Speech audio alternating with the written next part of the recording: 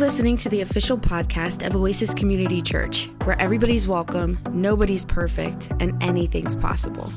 If you'd like to learn more about Oasis, request prayer, or get in touch with a pastor, visit our website at oasischurch.org. Enjoy the podcast. 30 pieces of silver. That's all it took for me to say yes. I betrayed him. I handed him over in a moment of contempt. Well, more like a moment of foolish pride. I didn't think they would actually crucify him. I just thought with the right pressure we would see who he really was. I thought things would be different. I thought he would be different. The Messiah come to save us from Rome. But he was not this political leader that we were looking for. Instead of fighting for power, he had us give it away. Instead of fighting our enemies, he told us to love them. I was tired of waiting and interpreting parables. But he knew I'd betray him. He saw right through me. But I swear, I didn't think they would kill him. I see him so differently now. He's the Messiah. He's my Messiah. And I betrayed him.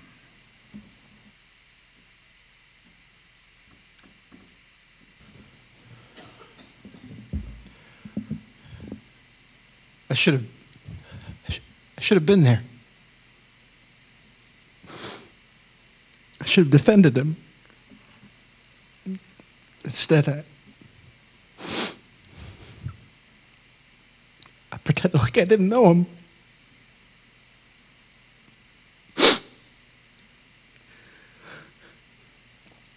I was the first to say it, among the disciples. I was the first one to say that you're the Messiah, the Son of the living God. I wasn't afraid then. I wanted to announce it. I wanted to say it boldly. I wanted to declare it. I wanted people to know I was betting everything. I was betting my life on him. And I wasn't afraid to follow him either, like some people were. I was confident I'd do whatever it took to follow him. At least, I thought I was. Whatever was under my boasting, my arrogance, my pride, he saw it. He knew. He knew when the pressure came. He knew what I'd do. I said I'd die for him, and instead I denied him.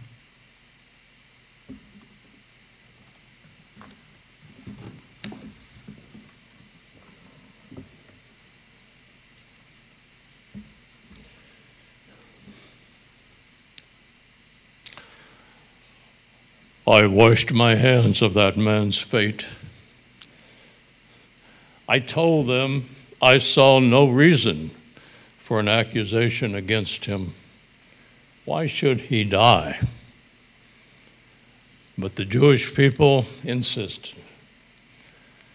There was something about this man, even under the face of persecution, he was disarming.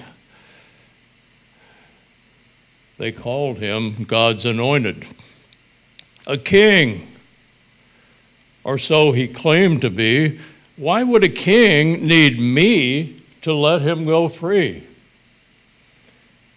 Even so, the people were demanding crucifixion. And if I denied them, they were on the verge of a riot. Rome was not worthy of such rebels. No, I would not let them make Rome look weak. make me look weak. So I did what needed to be done to keep the peace. Still, I saw something different in that man.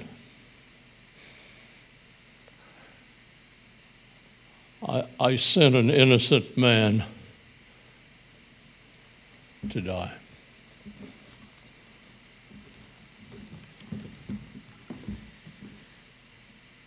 Standing at the foot of the cross was horrific, unimaginable, unbearable. Everything in me just wanted to run, to flee, to hide, to pretend it wasn't happening. I wanted to go back in time and just stay there, back to when he was just my little boy, where the wounds I tended were just scrapes from playing in the dirt or cuts from being an apprentice as a carpenter. But of course, I couldn't leave. My life was tied to him the very moment that the angel came and announced himself to me.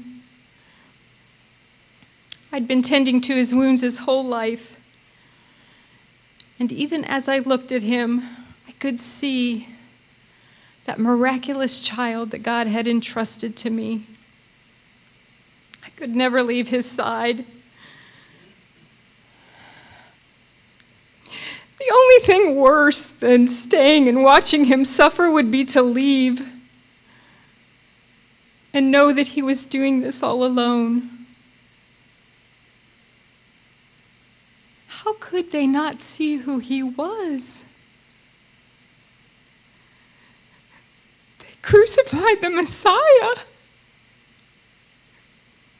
They crucified my son.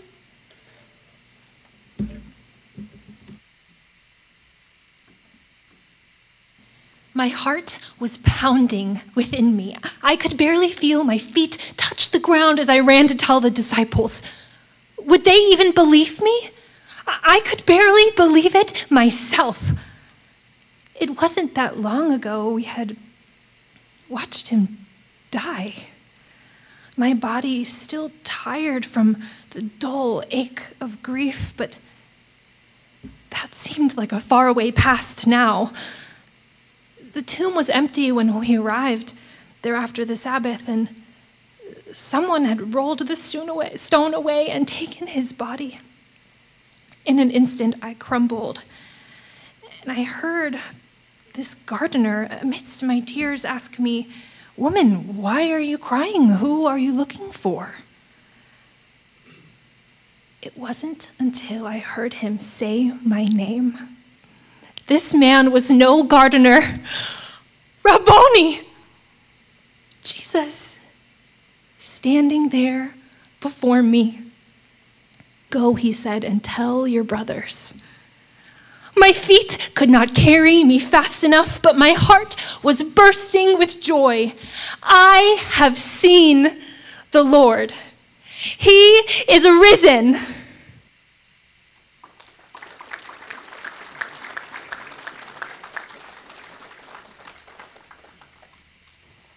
Amen. He is risen. Let's try that again. He is risen. Well, folks, happy Easter. It is I'm so happy to be with you today.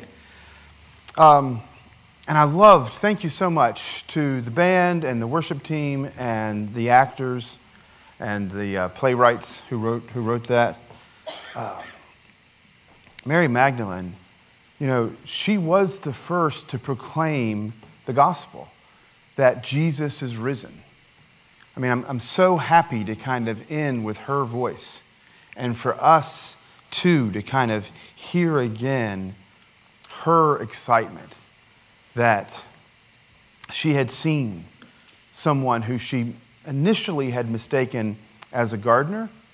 How else could she expected anything else, right? Like she, like the others, had seen him die. I guess they didn't all see him die. as Peter and the other disciples, male disciples, had kind of run and hid, we do know that the beloved disciple and Mary Magdalene and this other Mary and Mary, the mother of Jesus, were all at the crucifixion, kind of bearing witness to it. They had stuck it out. And then, days later, when all hope was lost, she gets to the tomb and she thinks, who is this guy? And then she realizes, he's the one. My rabbi. Man, what a story. It is the story of stories. And I love the passage of Scripture from Acts that Ray read for us earlier. You all know that I'm a Pentecostal, and you may or may not know that Pentecostals love Luke Acts. Like, not to say that all Scripture is not good, but we're really partial to Luke and his story. It's the story, of the day of Pentecost and all that stuff. But when they tell the story, when Luke tells the story, he says it over and over. I mean, the part that we read was a part about a sermon that Peter gave. But anytime Luke was telling the story, whether it was Peter giving the story or John telling the story or James telling the story or Paul telling the story, Luke emphasizes this point, and it's a point that I want you to hear today too, that they crucified him, that the people put him to death, that Rome was responsible for the execution of Jesus, and that the Jewish leaders at the time had cooperated with Rome to see that happen, but that God had raised him from the dead. Too often, I think we tell this story and somehow it looks like God is the one who's responsible for the death of Jesus, or somehow Jesus is saving us from the Father. We don't need to be saved from the Father. The Father is the one who loves us. The Father created us. And as the song we sang earlier, praise the Father and praise the Son and praise the Spirit, 3 in 1, this is, maybe you think, hey, Robbie, it's Easter Sunday. Let's don't get too technical. Listen, I know it's a mystery. It's a mystery that's been revealed to us, but this is where theology actually does matter. God the Son and Jesus Christ and then God the Father are not at odds with each other. It's not like they were in some kind of conflict, that somehow God was going to do some kind of damage to Jesus, or God was going to do some damage to somebody and Jesus interceded. No. Jesus would say, if you've seen me, you've seen the Father. I and the Father are one. And I want to be one with you, and I want you to be one with the Father. God came in the flesh in order for us to be with him. And so Jesus, again, and the Father were never separate from one another. They're in perfect union.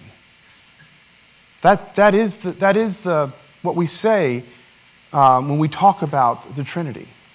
And so God the Father is always present with Christ. So the cross is not something that God inflicts on Jesus so that he can forgive. The cross is something that God endures in Jesus as he forgives. I think this is really important for us to understand. That God loves us while we were yet sinners. When we were still enemies of God, Paul says, Christ died for us. While we were still enemies with God, Christ died for us. And again, over and over and over, this is what Luke keeps telling us. They crucified him, but God raised him from the dead. It was the crowd that was shouting, crucify him, on what we now call Good Friday. What was God's response? If we want to hear the response of God, we listen to the voice of Jesus. And in the voice of Jesus, on the cross, as he's being crucified, we hear the voice of God saying, forgive them. Forgive the very ones who are crucifying me. That's the God we serve. The one who is willing to come and not kill for the sake of justice, but the one who's willing to come and die for the sake of love. Don't get me wrong, God is just. And we do see God's justice, maybe on this day more than any other day. We see God's love, I think, perfectly displayed on the cross as the one who came to die for us. But there is nothing just about an innocent man being put to death. And if there ever was an innocent man, it was Jesus. What was just was God's response to the death of Jesus. Raising the innocent one. The innocent one that we are responsible for his death, God responds with the resurrection. So, what is Jesus saving us from? Jesus isn't, again, not saving us from God. God's the one who loves us. God's the one who sent Jesus. But Jesus is saving us. We do need salvation. And what Jesus is saving us from is sin and death. Sin kills us. The wages of sin are death. Like when we sin, what's the payment that you get for sin? You get death. And so Jesus is saving us from that. He's saving us from sin.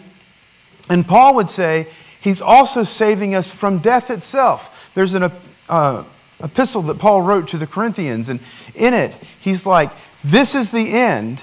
The last enemy of humans is death. And even death dies. John Donne, the old poet, has this beautiful poem called Death Be Not Proud. If I was like the actors that we just had, I would give a wonderful kind of oration of John Donne, Death Be Not Proud. It's a beautiful sonnet. But you'll forgive me. Indulge me a bit, Appalachian American again here. I'll just paraphrase. I'll paraphrase Donne's poem. It goes like this in the Robbie version. Death, I don't know why you're so haughty. I don't get it why you like to go around and brag about what you can do. I know that all of us one day have to meet you and die.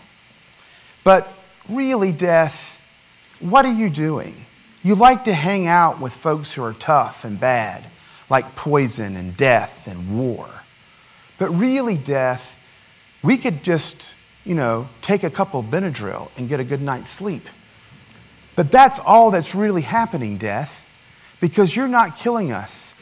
We're just taking a nap. Because what you think is death, we wake up from. And in the end, death, you're the one that dies. Now, you have to go back and read Donne's sonnet, later today or whatever, and you'll get the more poetic version of that. But I think that John Donne captured exactly what Paul was saying in his letter to the Corinthians, that we have been saved by Christ from sin and death because he's the one that the Father sent to do this. And what does this mean for us? Well, this is where we go back again to Isaiah. Ray read this passage for us too. Isaiah has this vision of the new creation. In our opening prayer, I hope you were able to catch it. When Zach was praying for us, Zach prayed, Father, thank you for making the tomb into a womb. The tomb of Christ was transformed into a womb of the new creation. Because out of that death came new life. A life that we can live even now. A life that Isaiah envisioned. A life of peace. The peace of Jerusalem. Jerusalem had always been a place of kind of conflict. Everybody kind of wanted to conquer it, and everybody had conquered it, right? The Egyptians would come up, the Canaanites, the Assyrians would come down, the Babylonians would come over, later the Persians, and then the Greeks, and then the Romans. Jerusalem, we should pray for the peace of Jerusalem. Jerusalem hasn't experienced much peace.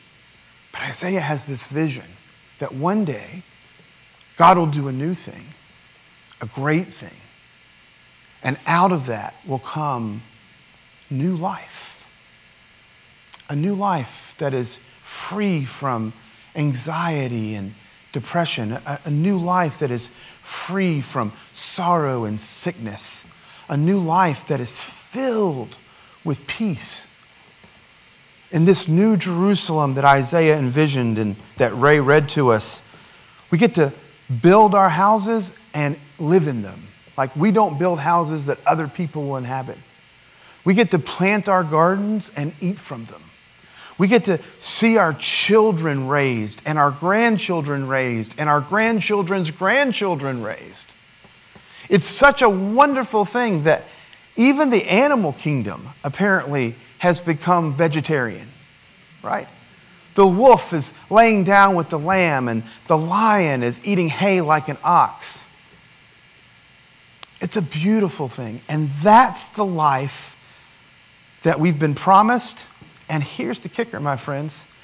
That's the life we can start to experience now.